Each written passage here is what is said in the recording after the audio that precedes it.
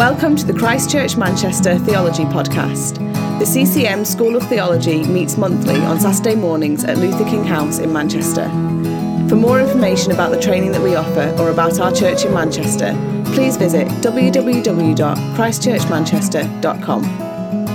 My home is not on this earth, not in this world. Great, thank you, Tom, and morning everyone. Thanks for having me. It's lovely to be here again in this new venue, which is very beautiful. I've already taken a photo of the ceiling. Very lovely. Right, now I think I've got my recording on, so we're all good. Yes, so as Tom says, this morning we are in the very first part of Acts, just the first 8 chapters of Acts we're going to look at, and then the second session we're going to be looking at the doctrine of the Holy Spirit. They go nicely together, obviously. It'd be helpful if you've got a Bible with you to have it open at Acts. Be nice just to be able to look and refer to some of the things that we're going to talk about. You could easily spend one of these mornings actually not even looking at your Bible, slightly ironically, couldn't you? Just listening to me talk. So it's nice to have the Bible in front of you and check out what I'm saying. And as the biblical material is relatively short for this session, unlike some of the other things you do, it's just 8 chapters. We're actually going to go through 8 chapters. We're actually going to work through the narrative, because it is narrative. You know, it's telling a story of something that happened. So we're going to work through it like that and try and get through the 8 chapters together. So that's the plan. The book of Acts, I sort of think of it like this. You think, well, what does the book of Acts do in the New Testament, in the whole of the New Testament? It's almost like a pivot or a fulcrum of events, Acts. So you've already done the Gospels, presumably, in the last couple of months, and what you've got there, of course, is the story of what happened, and Jesus came, and the story of his life and his passion. And then the rest of the New Testament is mostly letters. Obviously the apocalyptic at the end as well, but mostly letters about the church, the growth and the outworking of the church following the results and the events of the Gospels. And Acts, if you like, it acts a bit like a pivot. It joins the two together. So almost like you take this, something needs to happen to get to this. You take this is one of my favourite things, and something needs to happen to get to this. And when it comes to Acts, the analogy is not perfect, don't interrogate it too deeply. To get from this to this, something had to happen. And the Acts of the Apostles kind of tells us that bit of the story, if you like. Okay, so getting into it, we know, I'm sure, that Luke wrote the Acts of the Apostles. We also know was a travelling companion of the Apostle Paul. A doctor, we read, and of course the writer of the third gospel, the same Luke. So Luke Acts are a body of work by the same person. Dates, mostly, it's thought probably early 60s.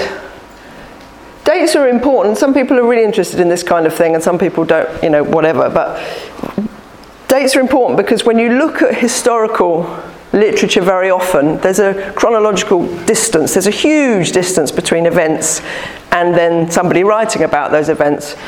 And often an even greater distance then from any copies of the writings that we've found or that we have. And so these events were written about very quickly, very soon after they've occurred, and actually manuscripts exist from relatively close as well, sort of in the 300s AD. So, as I said, have your Bible open to see how we got from 120 followers in a room together, a little bit afraid, to what we have today, which I believe is around about 2.4 billion Christians in the world, the latest stats suggest. And we're going to see how that started, and hopefully then the exciting thing about that is it's still going on. That process is still going on. Some of these things will be in your notes. So Luke says, he starts off Acts by saying it's part 2 of his account. As I've said, he wrote the gospel. And interestingly, right at the start, you'll see he says, I wrote in the first book, in the first letter in Luke, about all that Jesus began to do and teach. So the implication being that we're about to find out how Jesus continued to do things and teach things, despite the fact that he's no longer with them on the earth. And then Luke just explains there's been 40 days since the resurrection. He's recapitulating a bit. He's going over a bit of the material at the end of his gospel, because at the end of the gospel, he talks about the ascension. So here he's gone back and is explaining a bit more about it. And he recounts that Jesus' instruction that the disciples are to wait. They're not to do anything yet. They need to wait because something is going to happen. They get a little bit distracted, as they often do, and ask him about the restoration of the kingdom and, a political question, really. And he says, don't worry about that. You don't need to know about times of when things are going to change. They don't really understand, as always, the nature of what he's doing. But then we get this. So in Acts 1, verse 8, we get this. It's at the bottom of that slide. The key verse in chapter 1, Jesus says to them, "You will receive power when the Holy Spirit has come upon you. You will be my witnesses in Jerusalem, in all Judea and Samaria, and to the ends of the earth." And what we see in that verse, as you can see from the quote here, it says, this verse contains an inspired outline of the book of Acts. Note that it refers to persons, Jesus Christ and the Holy Spirit, a power and a program, this ever-expanding witness. And Luke proceeds then to record the fulfillment of this prediction. By the end of this book, the gospel and the church have reached as far as Rome, from the starting point of Jerusalem. And of course, the key thing about Rome is that it's the centre of the world at that point, or certainly the centre of a large part of it, the Roman Empire. And from that place, the gospel is sort of pumped out starts to be pumped out to the ends of the earth. So in Acts 1:8, right at the beginning of the book there, you've got this pattern, if you like, for what then Luke does when he explains then what happens as the church is born. This is exactly what we see. Jerusalem first, Judea, Samaria, and then the beginning of those ripples going out to the ends of the earth. So, as you can see, the Spirit comes, you receive power and be witnesses. Then we see the Jerusalem, the impact in Jerusalem. Then we start to see the impact in the rest of Judea and Samaria. And then we start to see the movement out to the ends of the earth. That's how Acts goes. Acts 1 verse 8 provides a little pattern, if you like, a little scheme for what's going to happen in the rest. Today we're only going as far as chapter 8. You'll have to wait for the rest. What happens? Has anybody got a thought? What happens at the end of chapter 8 or in chapter 9 that actually changes there's a real step change in the programme of the expanse of the gospel? So we were doing 1 to 8, and then from 9 something really significant happens. Anybody know what it is? Would that be the conversion of Saul? So the conversion of Saul of Tarsus, absolutely, is then the thing, the apostle to the Gentiles, as he's appointed and meets Christ on the road, has this extraordinary revelation. And then of course we see, that's a big step in the programme, if you like, of the gospel. So, okay. So we read about before we get to you'll receive power when you receive the Spirit, which happens in chapter 2, what we read about in chapter 1 is the ascension as well. Jesus ascends to heaven. I don't know about you, and I know people are from different churches and possibly different church traditions here. In my church tradition, certainly, I come from a church in London which is part of the same family of churches as Christ Church Manchester. We don't. I've not heard a lot of teaching on the ascension, and it's a part of the church calendar, date in the church calendar, that we don't really acknowledge very much, in my experience, and we don't even really talk about it. And so this became clear to me when a few years ago I was meeting with a young lady who'd recently come to faith, and I was explaining to her certain key elements of the gospel message and her newfound faith. And one day she said to me, "So Jesus died, but he came back from the dead. She said, but then presumably he died again one day. And I said, oh, no, this is really quite vital that he is still alive. I mean, apart from anything, because he's the eternal Son of God. But no, unlike Lazarus, who came out of the grave but one day died again, Jesus didn't die again, he ascended, and it's an important part of the Christ event, really. We talk shorthand, the death, resurrection, or the life, death and resurrection of Christ, and we should definitely add the ascension on the end, because he didn't die again, he ascended and he lives. There's a man in heaven who's our big brother and our high priest, and it's a wonderful doctrine that sometimes we forget. So anyway, we read there, he ascended. And then we read about the replacement of Judas Iscariot with Matthias. He gets the job. That's chapter 1, pretty much. Chapter 2 is the one where this whole Holy Spirit coming, what Jesus has predicted, really starts to kick off.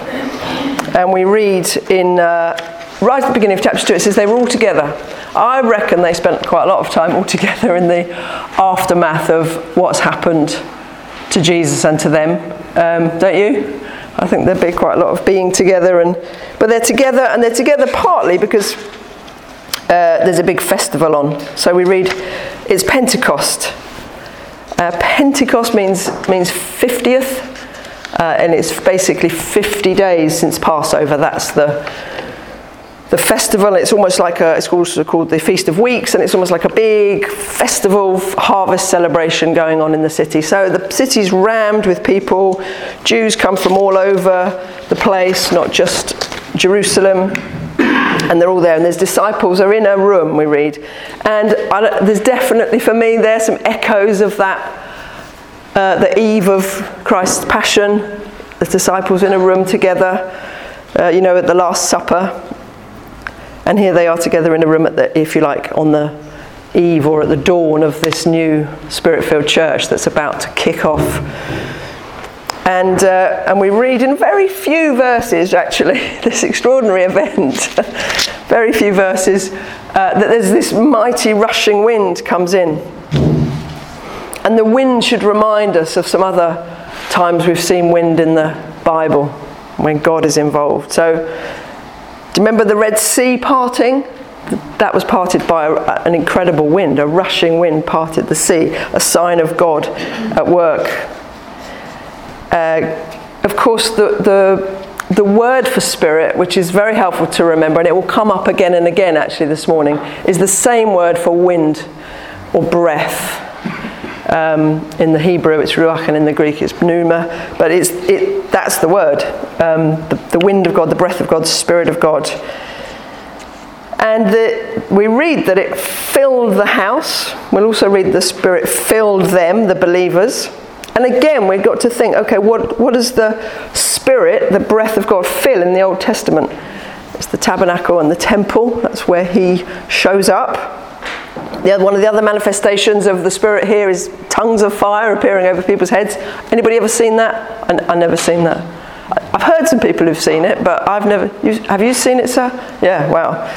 Tongues of fire. But again, fire, when, we're supposed to think, in the Old Testament, the fire, the pillar of fire, the fire on the mountain, God, symbols showing up of God.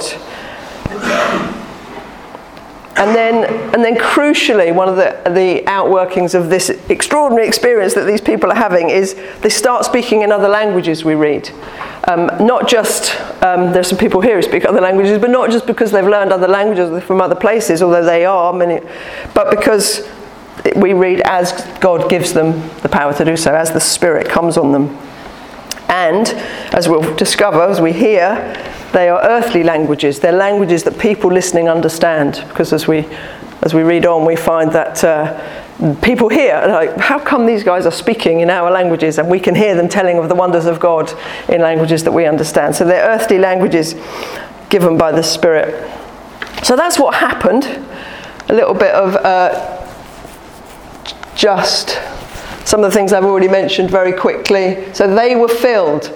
You may have heard this idea before. The church is the eschatological temple. So the people of God become the end times, the church era. When I say end times, I mean this chunk of time between Jesus' coming and Jesus' return.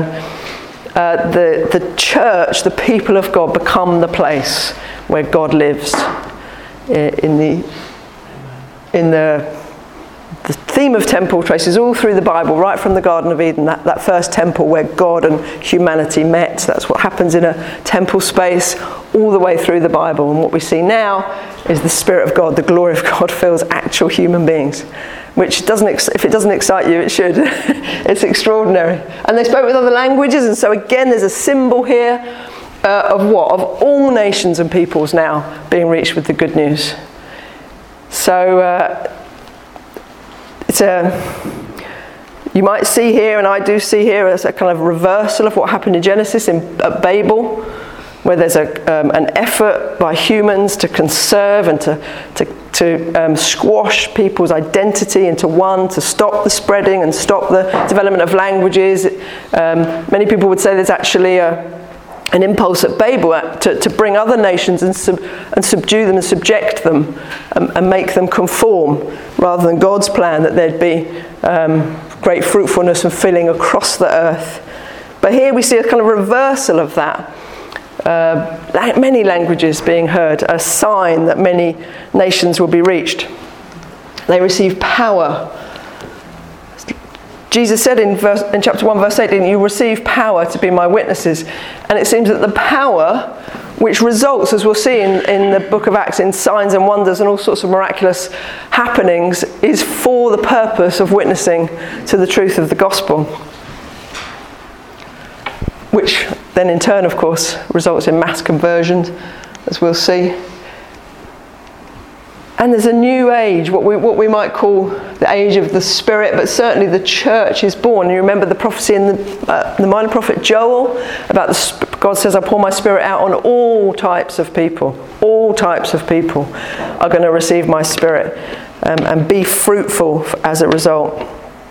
And crucially, a new community is born. As we'll see, this is a key part of the early chapters of Acts. We read a lot about them being together, about community. A new community is born. All nations then are going to be incorporated into, I've lost my projector, into the family of God, not just, there we go. And this is really central. It's central to the gospel message. It's central when you read Paul's letters. The new, that phrase that Paul used, a new humanity, one in Christ, that bringing together of all sorts of people. It's a core aspect of the gospel message. If it's not core to our gospel message, we should address it. It should be. And this is a little table for those that like this sort of thing, sort of biblical themes, seeing patterns. At Sinai, in Exodus 19, we read about, when Moses goes up the mountain, 7 weeks after Passover, that was after the Passover, when they've come out of Egypt. Moses goes up the mountain, God's presence descends, he sends fire, there's noise from heaven, and then the giving of the law, which is the thing that defines God's people, that sets them apart, that shows that they belong to him. And the tabernacle is given, the instructions for the tabernacle, the place where God is going to live among his people. And here at Pentecost we see a very similar pattern. It's 7 weeks, as I say, after the cross. Jesus ascends. God's presence descends, if you like. So as Jesus said, when I go, he said in John's Gospel we read, don't we? When I go, I'll send my Spirit. His presence descends. There's tongues of fire. There's a noise from heaven. The gift that now defines God's people, us, is given, which is the Spirit. And the dwelling place of God becomes the church of Jesus Christ. I love that sort of thing. Do you like that sort of thing? I find it so exciting. You're like, God, you knew what you were doing all along. And as I mentioned as well, kind of reversal of Babel. I think that's really interesting. Right from the beginning of the Bible, God says, doesn't he, go, fill the earth, be fruitful, go. And And what we find very soon in Genesis 10 and 11, we hear about the table of nations, all the many, many nations and peoples, and then this effort at Babel to kind of bring them back together and say, no, we want this, we want to, almost an attempt at homogeneity rather than celebrating, the diversity and all the sort of heterogeneous nations. And here we see languages given in order to prophetically show actually that no, the people of God are not just going to be one ethnic group, they're going to be across the whole world. Okay, and then, so after this extraordinary experience, I don't know what, the thing when you read the Bible is, of course, there's lots of bits missing. So I don't know, sometimes you read it and you're like, gosh, these things just happen one after the other, like almost all on the same day. Maybe they did, maybe there's more going on. Maybe somebody popped home for a shower in between, I don't know. But what happens right on the back of this experience is Peter gets up and announces the gospel message in the most extraordinary way. He goes through steps, explains to people step by step what's going on. He talks about the life and passion of Christ. He points people and says, we know that from David there's a hope coming. Something is coming. Our hope is in David, but David's clearly not the answer. Christ is the one. Look, Christ is the one who fulfills all the promises. He draws people's attention to the ascension. He says, we've seen that, we're witnesses of that. And to the promised Spirit, which now these people are seeing. So out of all of those, taking them through all these steps, he says, don't you see that Jesus is Lord? Some of these sermons, he wouldn't have called them sermons, I'm sure, but some of these speeches that Peter gives in the early parts of this book, I think can be quite helpful when we think about how we explain the good news of Jesus to people. It's like, are there logical steps? See, I think the Christian faith is a reasonable faith. It is faith, but it's reasonable.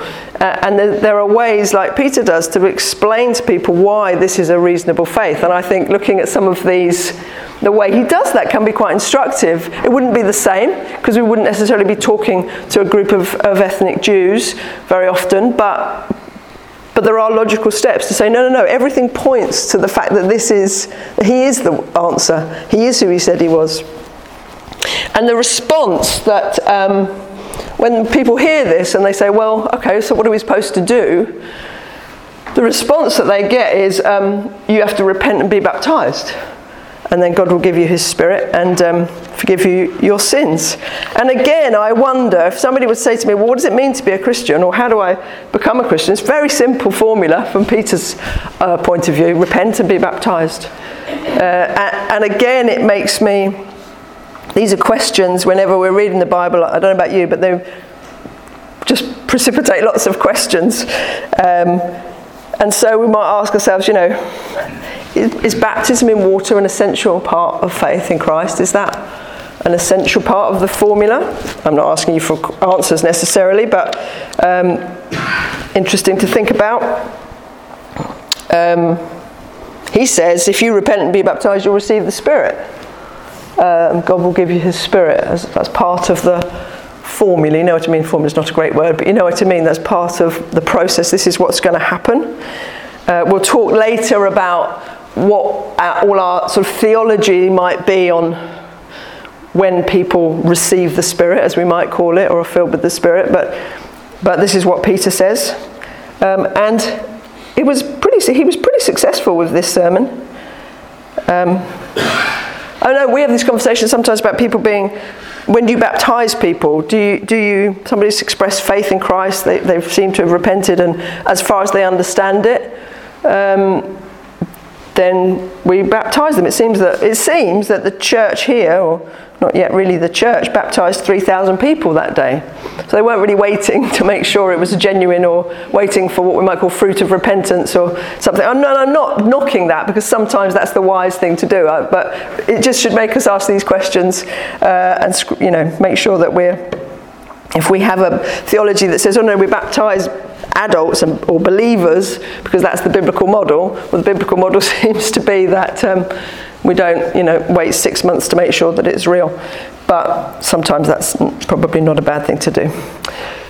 And chapter 2 ends with a description of this new Spirit-filled community.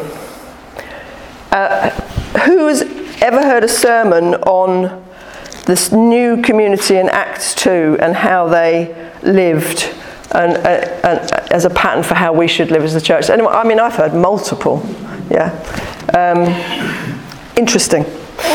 So, the new community is born. Something radical has changed overnight here.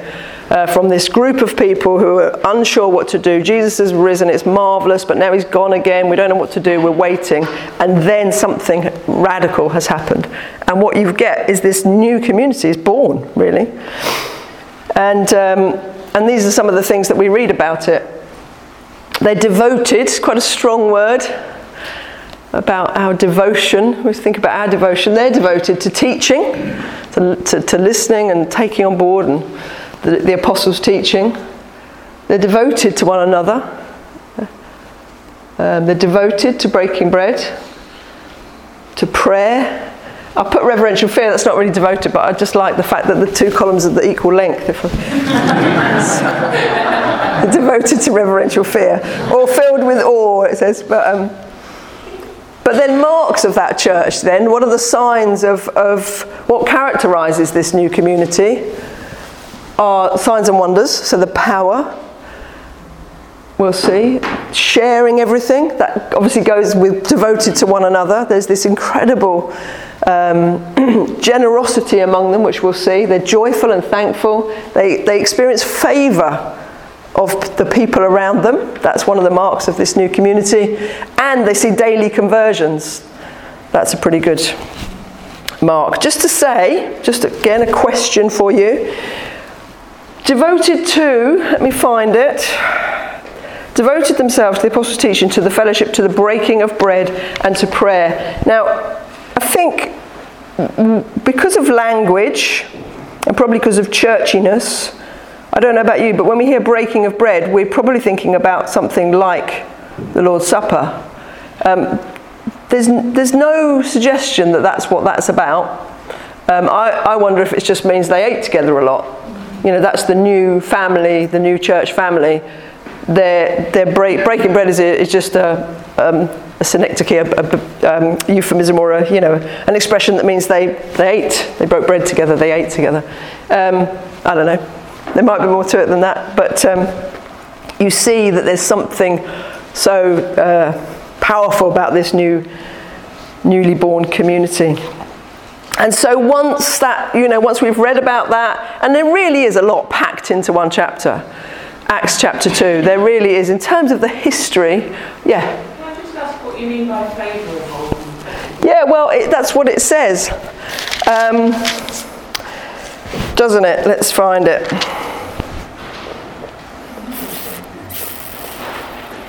Praising God. So verse 47 of chapter 2. They ate their food with joyful and sincere hearts, praising God and enjoying the favour of all the people. And every day the Lord added to their number those who were being saved. We read a little bit later on that people are so, in awe of what they see that they don't want to join. We read that actually a little bit later. So that's interesting. So I don't know about you, I've certainly experienced that to a degree. So I was just talking to someone this morning actually about how in our church in London we seem to have gained the favour of some other people in our community, and they don't want to join us.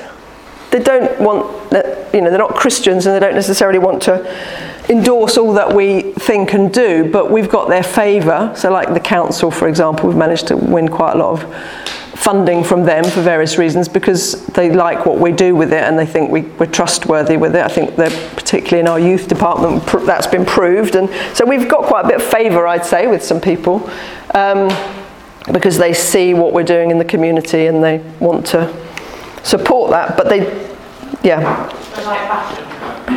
I guess so. I mean, they enjoyed the favour of all the people. I think so. You know what it's like to be in favour with someone? I think I don't know what the original word is and what the kind of semantic range is of that word off the top of my head, but yeah, it's positive. They've got what's happening At this point, it changes later, but at this point it seems to be a positive thing. They've got favour with people.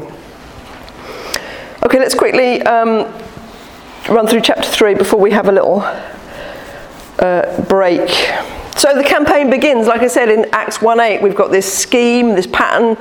Jesus says it's going to go like this, and this. Well, that's the way Luke portrays it. And so we start in chapter 3. The campaign starts. We're in Jerusalem. Luke starts to tell us about what happens in Jerusalem. And if you like, we start with what I put in your notes, the hoi polloi, which is just a word I quite like. But it's actually a Greek word that just means the many. But we use it to mean just like the masses, the people. So we read about, just out in the streets among ordinary people, the campaign begins of the spreading of the gospel. And there's a healing miracle, on the...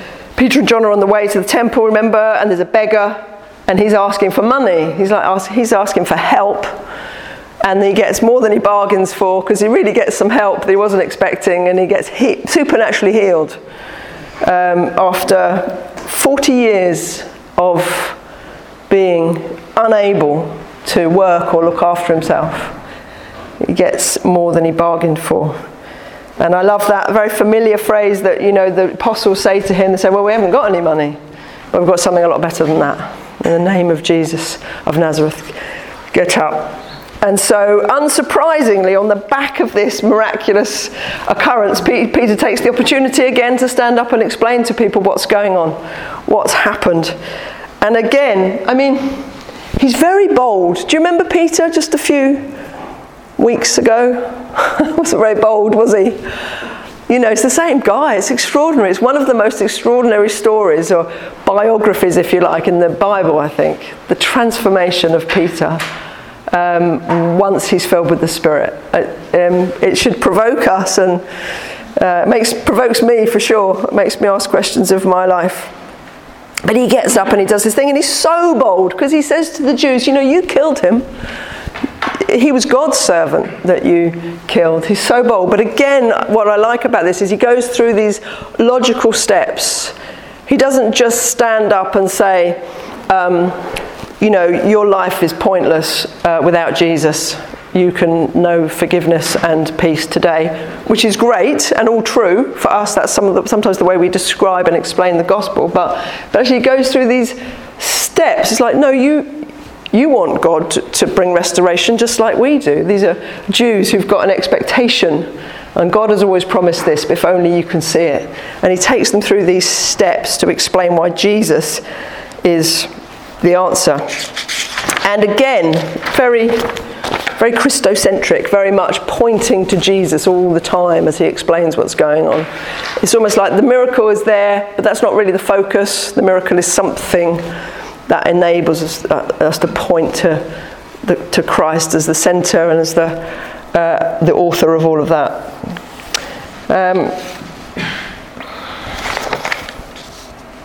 So we go from as I say, the masses in Jerusalem. We're still in Jerusalem. The campaign's still in the centre. But in chapter 4, what we see is Jerusalem again. I don't know if you ever think about this, but the way some of the biblical writers, well, all of them actually, write is so. It's not ad hoc. It's very purposeful, well crafted. Luke is taking us on a journey carefully here through these steps of the gospel expansion. So we're still in Jerusalem, but we move to the kind of corridors of power. And again, we can't fail to notice how Peter is just transformed. Absolutely transformed. They're chucked into prison over and over again. They just don't care. Peter and John are arrested while they're speaking. Clearly they're a threat to the Jewish leaders. And marvellously, of course, they're miraculously released by an angel, which is, again, such a cool thing to happen. We'll get to that in a minute. It's just so provoking to me, the attitude of these guys. But even then, even though they've been imprisoned, what does my slide say? Oh, yeah. So we read again, when Peter starts speaking, he says in verse 8 of chapter 4, Peter was filled with the Holy Spirit and said to them. So again, there's always this sense that as the Spirit has come on Peter, as he's full of this new revelation and experience of God, he's he's changed. The way he reacts to things, the way he responds to things, utterly changed. He gets up and he tells them again. And then these guys are the people who have the power of life and death to some extent over the apostles. You know, people who have colluded in the execution of Christ. And Peter's just telling them like it is. We must obey God rather than people, he says. God raised up Jesus, whom you killed. And then we get this chap step into the story called Gamaliel. He's an interesting one because he's a senior Jew. He's part of the Sanhedrin, so he's a powerful guy. And there's all sorts of writings actually about how powerful was and who he was related to. But he's clearly a very influential, powerful guy in the Sanhedrin. But he gives very wise counsel to the Jewish leaders and says, he says this, so in this case I say to you, so he's talking about various other so-called, Messiah pretenders or rabbis, leaders, charismatic people who sort of rise up and gain a following. But comparing Jesus, he says, well, I suggest you stay away from these men, leave them alone. If this plan originates with people, it will come to nothing. But if it's from God, you will not be able to stop them. Or you may even be found fighting against God. And again, and there's a little nutshell there, a little bit of the whole story, if you like, of what Luke's trying to tell us. Just an interesting...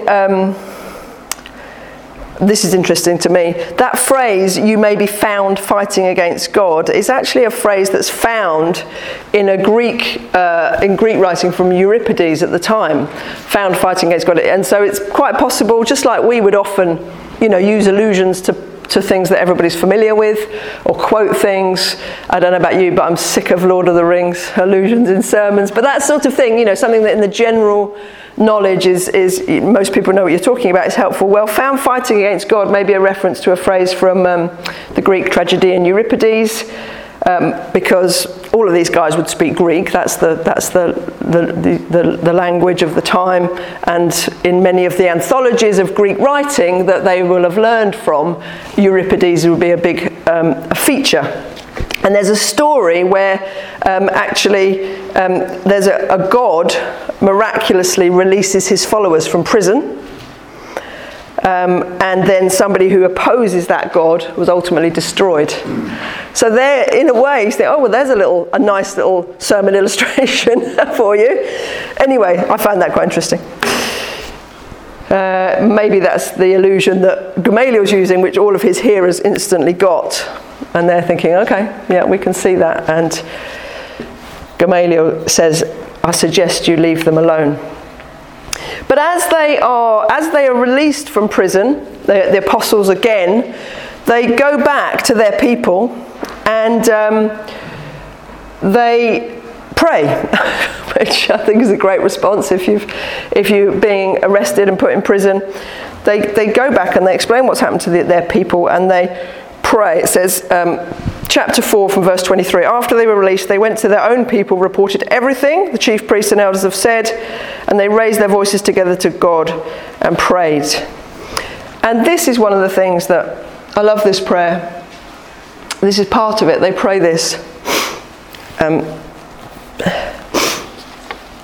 For indeed, both Herod and Pontius Pilate with the Gentiles and the peoples of Israel assembled together in this city against your holy servant Jesus, whom you anointed, to do as much as your power and your plan had decided beforehand would happen. This is huge revelation, actually, isn't it? I think a few weeks ago, they weren't necessarily seeing this. But now what Peter is saying is like, well, this has happened. The Romans, the Jewish leaders have assembled together to attack Jesus, to execute our Saviour, our teacher, our Lord. But actually we recognise that only because you allowed it to happen, God, only because in your sovereign will, that was always your plan. They have such confidence in the sovereign plan of God at this point, so much so that they're just going to keep going and end up in prison again and again. Now, Lord, it says, pay attention to their threats and grant to your servants to speak your message with great courage. You notice, not, now, Lord, pay attention to their threats and somehow remove them from power, somehow, please protect us. I think it's time we laid low for a bit. We've got responsibilities and families, and no, it's like, pay attention to their threats and give us more boldness. Give us courage. While you extend your hand to heal, to bring miracle. While you do your bit, Lord, and work wonders, give us courage. Don't you find that extraordinary? I find that great, hugely provoking. And I'm not saying that if I ended up in prison for my faith and was released, that I wouldn't make the decision to lay low for a bit. I'm by no means. But I just find reading this should always provoke us and make us think, wow, what God has done in this little beleaguered community of people by the sending of the Spirit is radical, transforming, and they're so confident in the providence of God. So confident. Not their safety is their concern, but the providence of God. Okay, it's 9:45. We need a little break. Shall we have what is it, Tom, 10 minutes? 10-minute break, so now it's not 9 o'clock, you can, without any kind of conscience, you can eat those sweet things over there, of which there are many. Grab a coffee, go to the loo, and we'll be back in 10 minutes. Okay, we're going to move on through our journey through the first 8 chapters of Acts. So it's all pretty exciting, isn't it? It's all pretty exciting. The Spirit has made... We've only really seen the apostles in action, but we're assuming because it happened to the whole group of believers that's what's going on. They've been made witnesses, like Jesus said, in a whole new way, and it's pretty exciting. And they seem to have this incredible confidence and resilience, actually. So all is so well. It's amazing times. But we're going to move into chapter 5, where unsurprisingly things take a bit of a dip. Where we've already seen some opposition, obviously, the apostles being locked up, but there's more opposition, there's more threat, I suppose you'd say, to what's going on with this new Spirit-filled, Spirit-born church. And chapter 5, we read at the end of chapter 4 that there's this beautiful thing going on of generosity amongst themselves. No one has need, which, by the way, was always the way God's people were meant to be.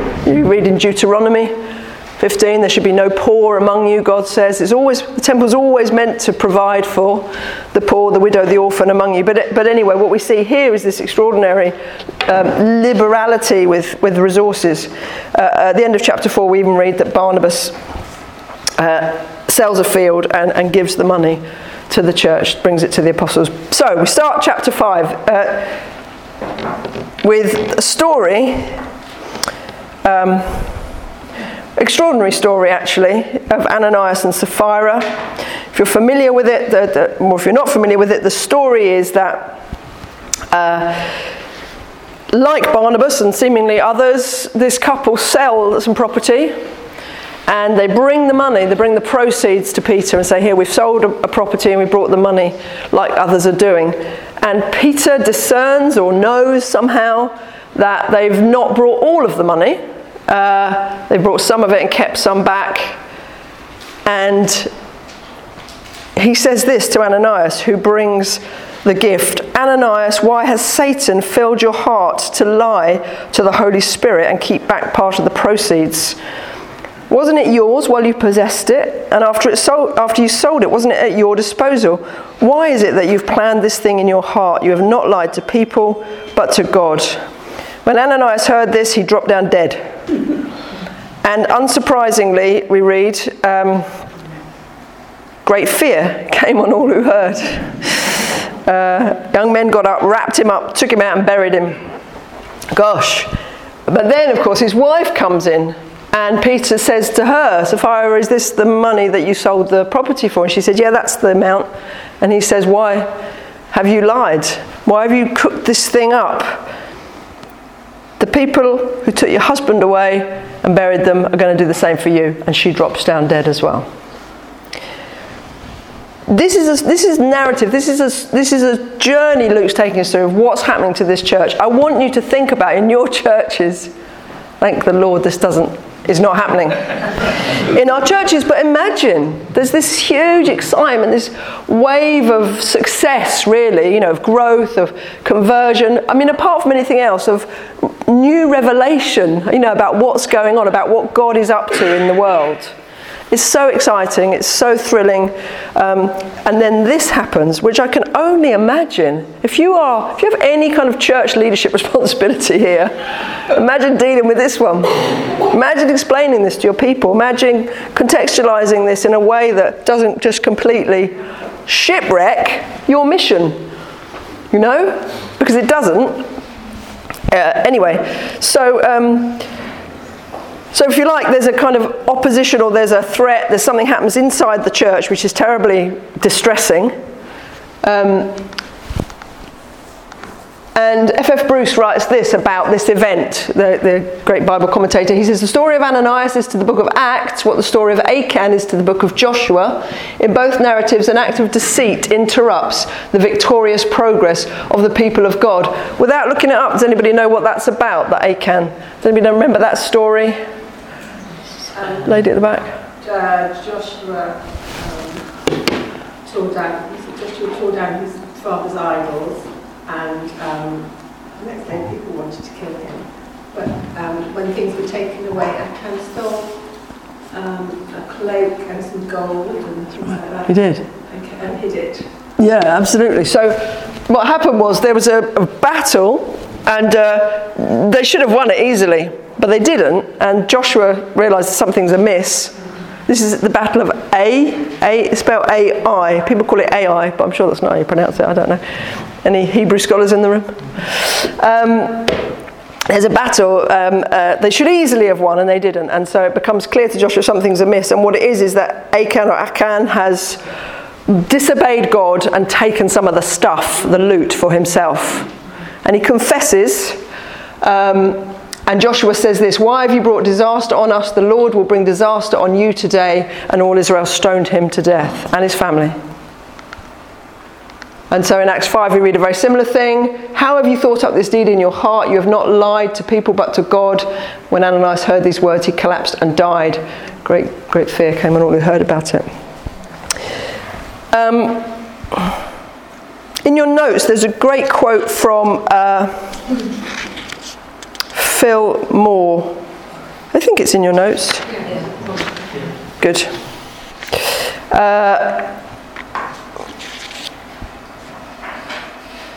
I'm trying to see it in mine. Oh, here we go. Phil Moore, in his commentary, he writes a commentary series called Straight to the Heart, very accessible, very helpful, easy little paperback books on different books of the Bible. He says this, the advance of the church is firmly linked to her pure and attractive witness to the person of Jesus Christ. If Satan soils and corrupts her under a veneer of discipleship, it is game over for the church. Like a surgeon dealing with a cancerous melanoma, God gets out his scalpel and operates fast. Soon Ananias and Sapphira are lying dead on the floor of his surgery, but the body of Christ has been spared. That's the way he processes that particular event. Just quickly, with the person next to you, answer this question. Do you find it harder to come to terms with the Ananias and Sapphira episode than the Old Testament Joshua Achan episode?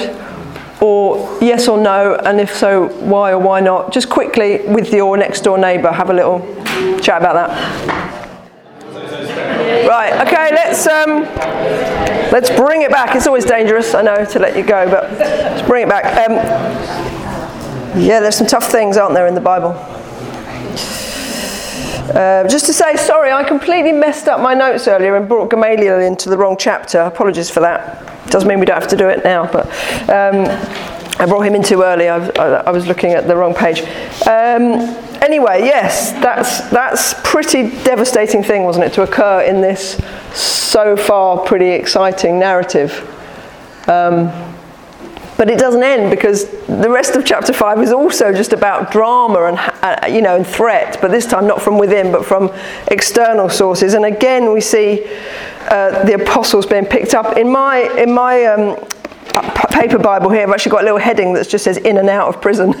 That's a great summary of these guys' life. I mean, I'm not sure I'd be quite so, I don't know, flippant about it if it was me, but in and out of prison, that's just the way it is. On trial again. And as I say, this is the bit which I mentioned earlier when I got my notes all in a tiz. So they carry on. I mean, the transformation of the apostles, as I've already referenced, is extraordinary. And I'd love you, every time we go back and read Acts again in the future, one of the great things about doing courses like this, actually, hopefully, is that, and anything else you do actually on biblical theology, is that every time you go back and read these sections of scripture again, some of these little things come back to you. And again, one of the things that I always see now when I read this section of scripture is not to miss actually the transformation of particularly Peter, because he's the protagonist in much of this, isn't he? And it was just, it's easy, like, last year I read Luke's gospel or Matthew or something, and then I read this, and then now I'm reading Acts, and there's you almost kind of separate them into different books, almost different entities, whereas actually, of course, this is all happening just a very short time after the events that we read about of Peter denying Christ, of him essentially legging it whenever he got the opportunity, and this guy is just totally transformed, totally changed. I relate sometimes more to the first iteration of Peter's Bible story, and occasionally to the second one, and find it very provoking. And obviously, I think for all of us, then, it's like, what can we learn? What courage can we take from these guys? Courage and what's happened to them.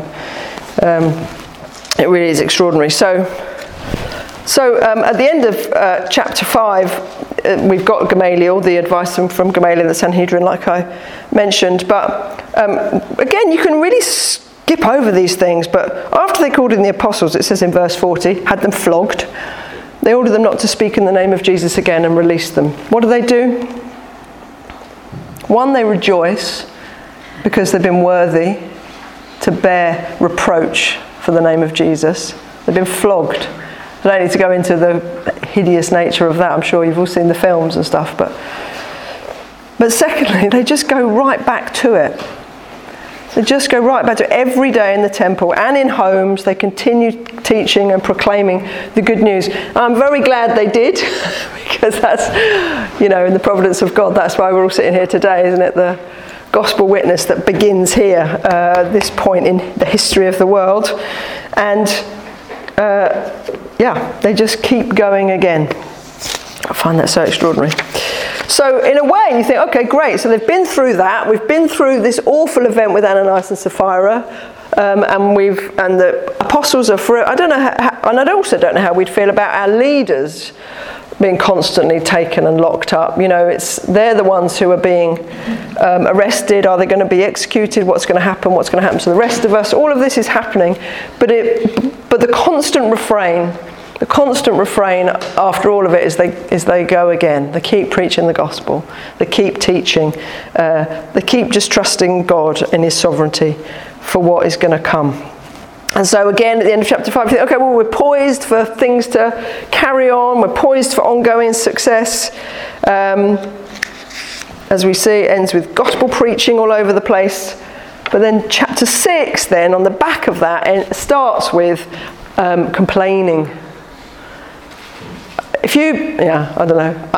I've been going to churches since I became a Christian when I was a child, about 12 or 13 years old, and I've been going to churches ever since. So I don't know about you, but I've seen a bit of this complaining in churches. And it's almost like, the apostles are doing their thing, and there's great success and daily conversions, and yes, there's loads of opposition, but then they just keep going and preaching the gospel. And then what we've got is that internally, inside the church, there's an issue. There's a people issue. There's some complaining. And And what we won't do is belittle that, because we'll see it's a really important thing that happens, an important thing that needs sorting out. And what we find is there's a dispute, we read, between some of the widows. So there's a food programme. The church are feeding people who don't have an income. And as many of our churches probably do, run food banks and so on, and lunch clubs and sorts of things like that. But the church are feeding, there's a daily distribution, we read, of food for widows. But there's a dispute. Some of them start complaining that they're not being treated fairly. And so these are all Jews, but some of them, it's to do with the language they speak. Some of them are Hebrew speaking, some of them are Greek speaking. And there's an assertion that the Greek speaking ones are being overlooked. And so it needs dealing with. And what we read, interestingly, is the process is to get the church together to discuss it. It's not just the apostles who sit in a room and decide what to do. They get the church together. They decide we need to get some people to look after this. It's important. We're not going to gloss over it, but we need to not be distracted from this getting arrested all the time and going out and preaching the gospel, spreading the word. And so they choose, famously, 7 deacons, as we call them, as the English translation calls them, 7 deacons to well, my translation, interestingly, says, this translation here says, the apostles say, in verse 2, it would not be right for us to give up preaching the word to wait on tables. Sounds like they're kind of disparaging the waiting on tables. I don't think that's a great translation, probably. I don't know what some of your translations say. And that's probably just because in our language it sounds like they're saying, oh, we're too important to... Clearly that's not what's going on, because they take 7 men who we read are, sort of full of the Spirit and wisdom. It says, brothers and sisters, select from among you 7 men of good reputation, full of the Spirit and wisdom. We want our best on this job, which is to make sure that we are doing our duty, if you like, this no one being in need, feeding the poor, and we're doing it well, and there's no grounds for this kind of accusation that we're overlooking certain people. The word that we get deacon from is basically a word that just means ministry or service. Someone who ministers or serves. So it's actually effectively it's the same word. The apostles are ministering in their sweet spot, and then we need some other people to minister in this way. It's because it's a vital ministry. And so there's 2 things I think that are really vital here. One is that right from the beginning, there's not just a kind of it's all about the gospel message. It's all about people assenting to this understanding of the world, of their life, and putting their faith in Jesus. As long as they understand that, it's fine, because then they're saved and the church is growing and they're going to heaven. That kind of, that sort of gospel message. It's like absolutely central and integral to what we're doing here is caring for people, feeding people. It's a vital part of the, aren't they clever? I mean, Luke put this little bit in. He didn't put in everything, but he put this in because we need to know about it, because it's important, because this ministry of caring for the poor and feeding people is central to obviously what the church is doing right from the get-go. And of course the other thing is that if there's division, if there's and here sort of cultural animosity has sprung up in the church, and that is bad news for the witness of the church. And it has been throughout the church's history, and it's something that we should care deeply about. A divided community subverts the gospel. And that awful phrase that somebody once said, and I can't remember who it is, so forgive me for that, somebody will know, American observation that 11 o'clock on a Sunday morning is the most segregated hour of the week, and how tragic that is in the history of the church. But here, right at the beginning, as soon as there's an issue, a kind of any sense of cultural animosity, of somebody not being treated the same, they are right on it, and they appoint their best to sort it out. And for those of us, in churches, that's a great thing to know. When you read it in the future, remember that God hates division in His church, and where some of us have, been guilty of that, or where some of you have experienced it. Of course, the church has great responsibility to put our best to work to heal those things and stop those things from being present in the church and visible to other people outside in the church. It's an absolute tragedy when that's happened. So we're introduced to the 7, and 2 of them are going to pop up again very soon. So Luke introduces us to the whole 7 in order then to tee up the next 2 stories, which we're going to look at in the next 2 chapters. And the first of those, of course, is Stephen. And Stephen's Stephen's famous for being the first Christian martyr. But we read, don't we? I just love this as well. Of course, he was appointed to look after the widows, the distribution of food. He was a man full of the Holy Spirit. We read he's preaching the gospel with signs and wonders. So the apostles wanted to carry on preaching the word, so they put some other guys in charge of the food distribution. But here's a guy who's doing that job, but he's also preaching the gospel with signs and wonders. So he's not a one-trick pony. It also, I know we know this, but doesn't mean that, you do this and I do this. Do you know what I mean? It's like, well, no, but he's got all that to take care of, but you do the food bank, or you care about the poor. It's like, no. As followers of Jesus, we're all called on to share the good news. However you interpret the Great Commission, to preach the good news, to make disciples, to lay hands on the sick, and so on. So Stephen's getting on with all of that. And actually he comes up against opposition as a result of that. And he's accused of blasphemy by the Jewish rulers. Actually, he's accused of blasphemy by a smaller sort of a niche group of people, but then they sort of draw in everyone else who they think possibly object to what Stephen is doing. And it says they were unable to argue with him. So at the point that they can't win an argument, or they can't gain ground with him, they draw in others to falsely witness against him, to accuse him falsely.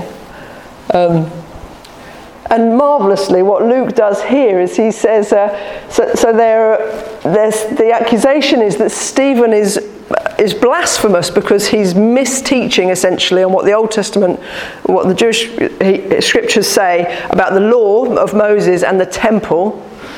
But Luke marvellously gets this comment in there that they saw Stephen's face shining. So the allusion is there to Moses. It's like, actually, this guy is also a prophet of God, and there's a connection there between him and Moses.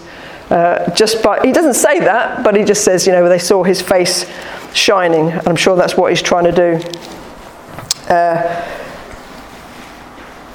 So Stephen's arrested.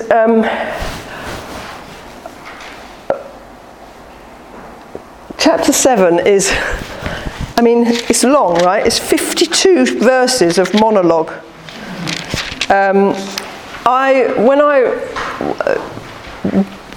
done this before. I thought, well, maybe we should read the whole thing out together, but it really does take quite a long time. So I think I timed it, reading it quite slowly. It's 5.5 minutes of.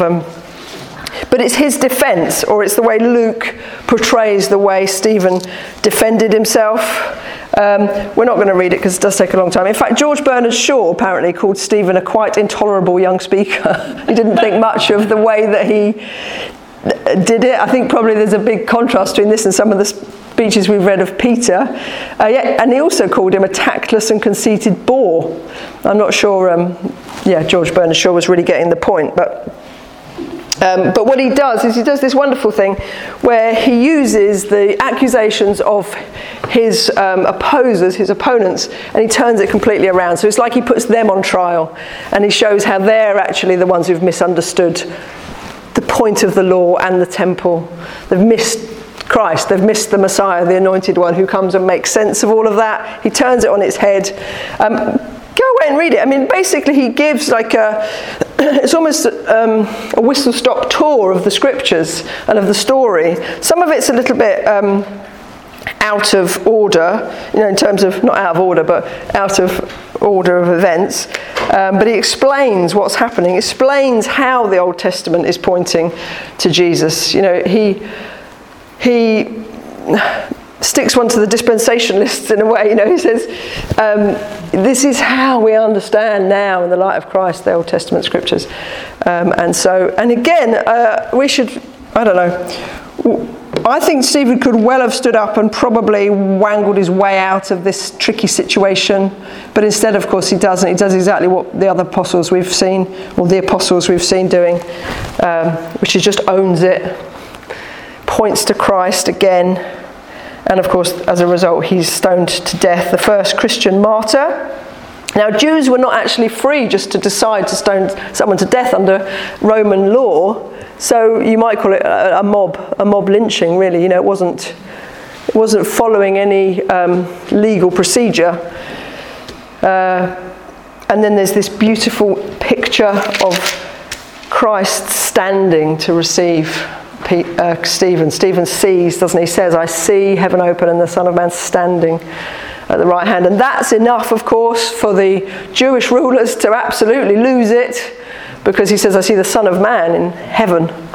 Horrendous idea. And they do completely lose it. And of course, the one thing that happens right at the end of chapter 7, again, that Luke is just feeding us little tidbits, is we first meet Saul of Tarsus. He's there. Marvellously, he's holding the coats, apparently. It's like when you have a kind of ad hoc football game, someone has to hold the coats.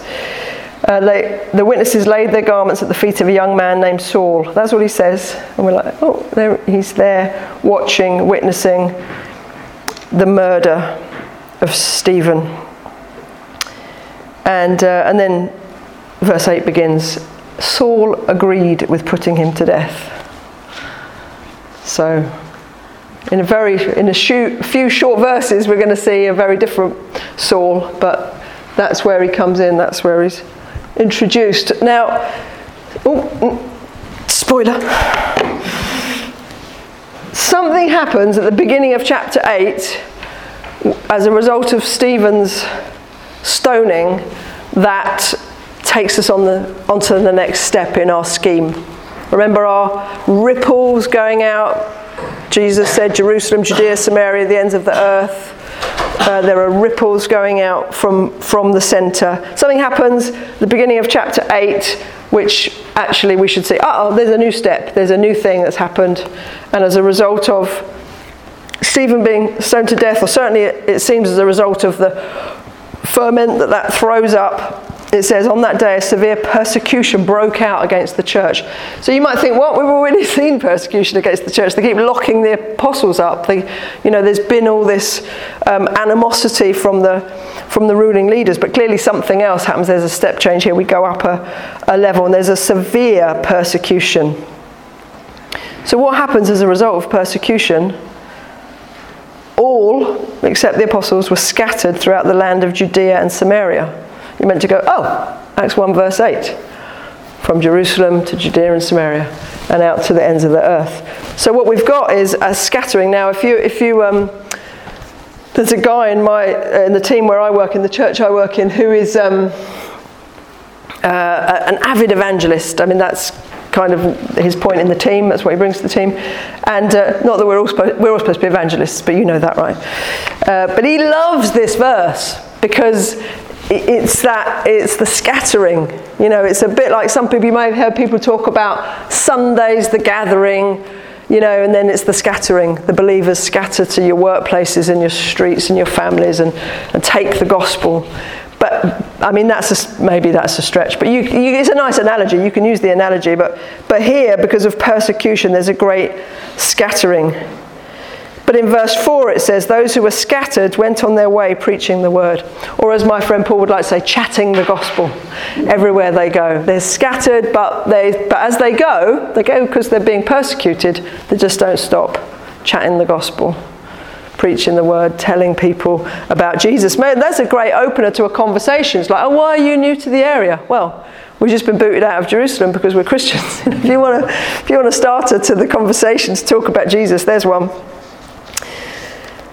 So scattering means they go. Before we get to the scattering, we read that devout men buried Stephen and mourned deeply over him, but Saul was ravaging the church. That's the persecution. Ravaging the church, entering house after house, dragging off men and women and banging them up in prison. That's what Saul is up to. Interestingly, apparently, the thing it says about loud,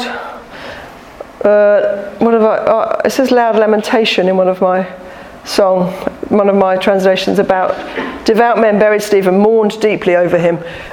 It was, of course, actually against Jewish law to mourn over someone who'd been stoned to death because it was a cursed death. But obviously, that's not what's going on in the new era of the church. You know, he's been martyred for faith in Jesus and he's mourned over.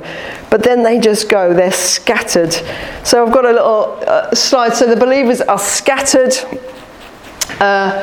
There's witnessing with signs we read about in chapter 8. So again, remember our scheme from Acts 1:8, witnesses. Why is the Spirit coming? So that you'll be my witnesses in all of these places.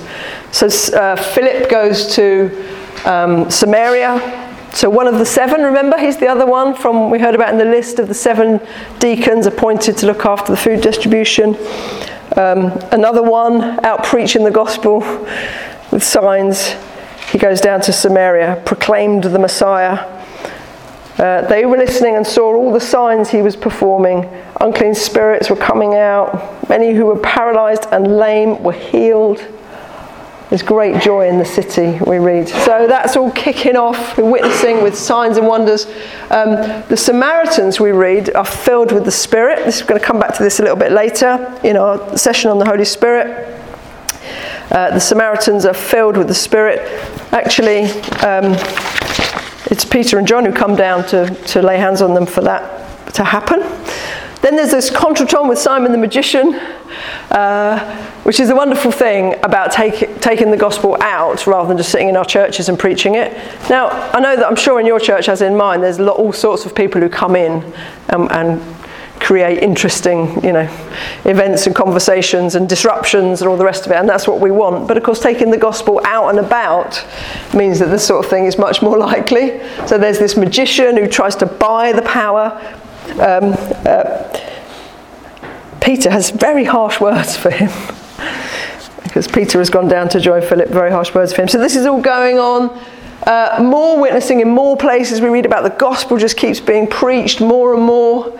And then we find witnessing through Scripture. So the famous event which brings us to the end of this section of Scripture is Philip and the Ethiopian eunuch. So if you're familiar with the story, Philip is told by God to go to a certain place, doesn't know why, but he goes. And he hears this guy reading the Scripture, the Hebrew Scriptures. Of course, that's the only Scripture there is at that point, right? Out loud, presumably. And so Philip goes and says, do you need some help with that? And so, as you know, there's a conversion of the eunuch.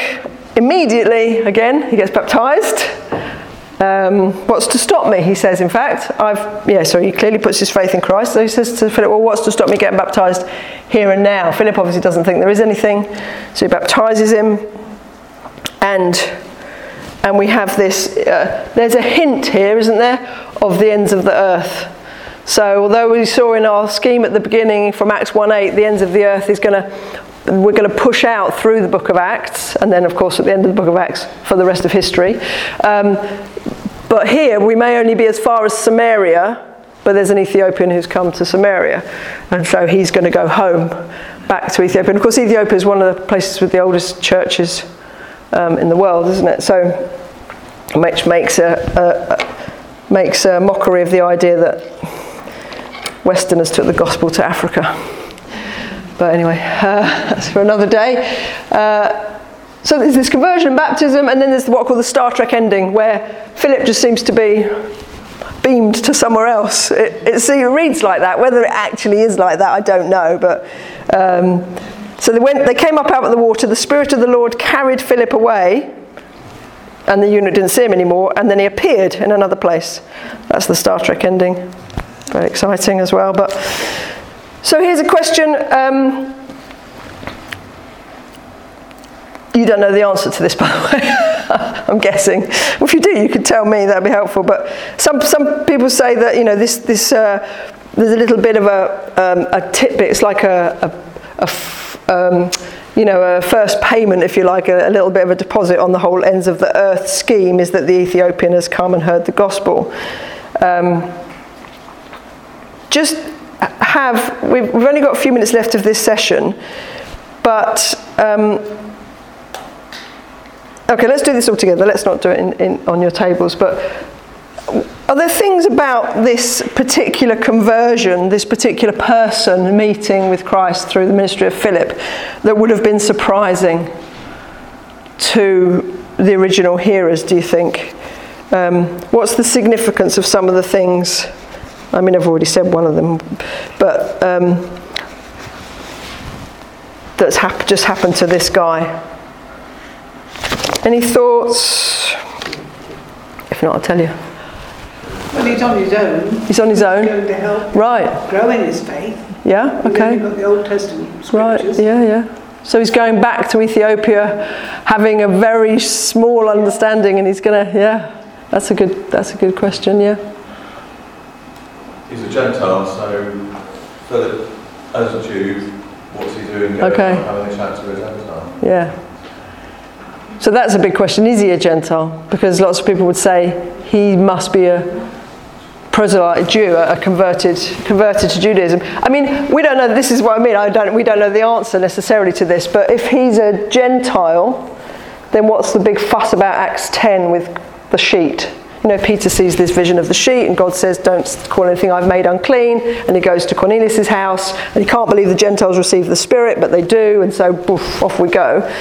And so some would say, well, if the Ethiopian is a Gentile, then what's all the fuss? Why is that such a big deal in Acts 10? But we don't know, because he could, and he was reading what's he doing reading Isaiah if he's not a convert to Judaism or a Jew of the diaspora, sort of distributed all around the nations. There are Jews. We don't know. That's a question.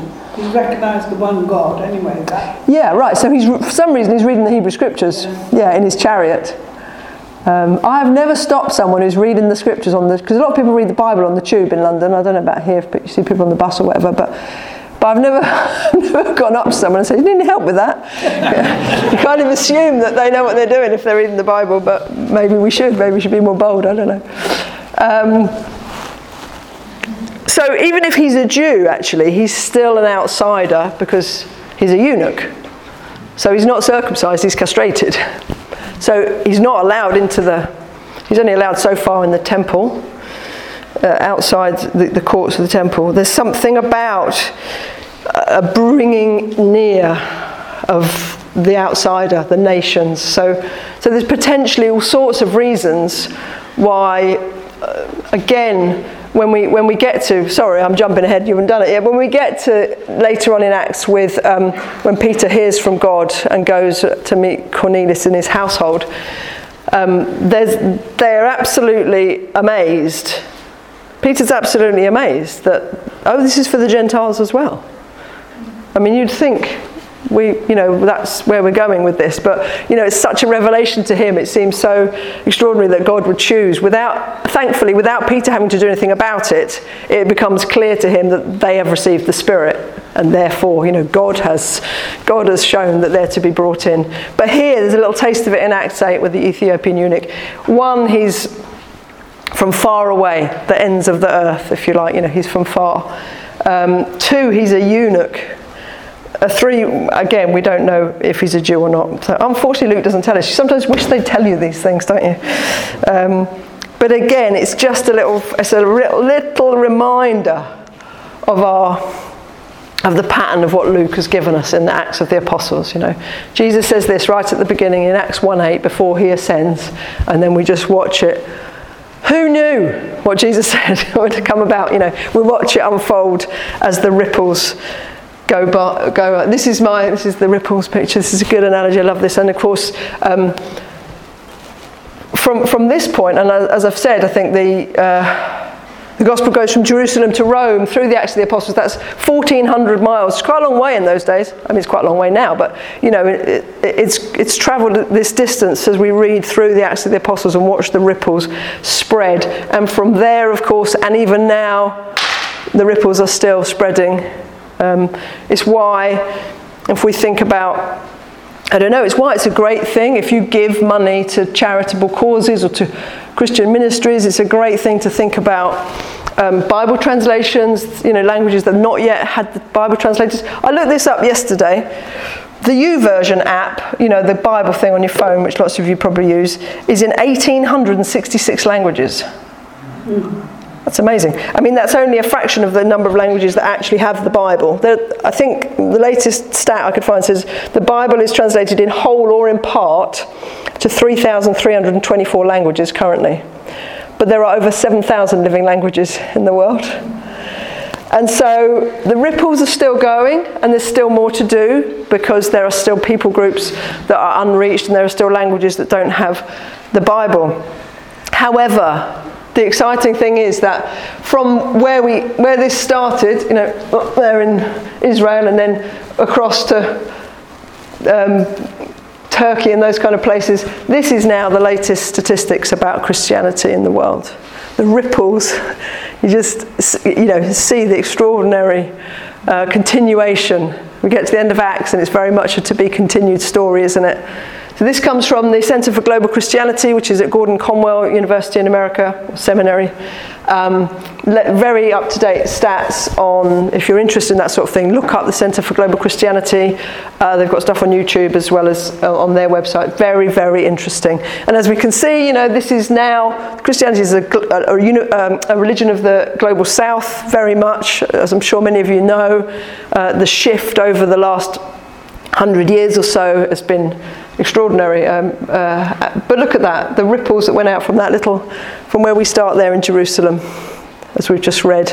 And we've seen it go a little bit to the Ethiopian eunuch who's in Samaria. That's as far as we've got in the story today. But man, it's just, God's purposes for all the nations, every nation, language, tribe and tongue to be brought into the good news of the gospel, for that new spirit-born community that we've just watched come to birth through the pages of our Bible has been growing and growing and growing, continues to grow, thank God, praise God, in all these places.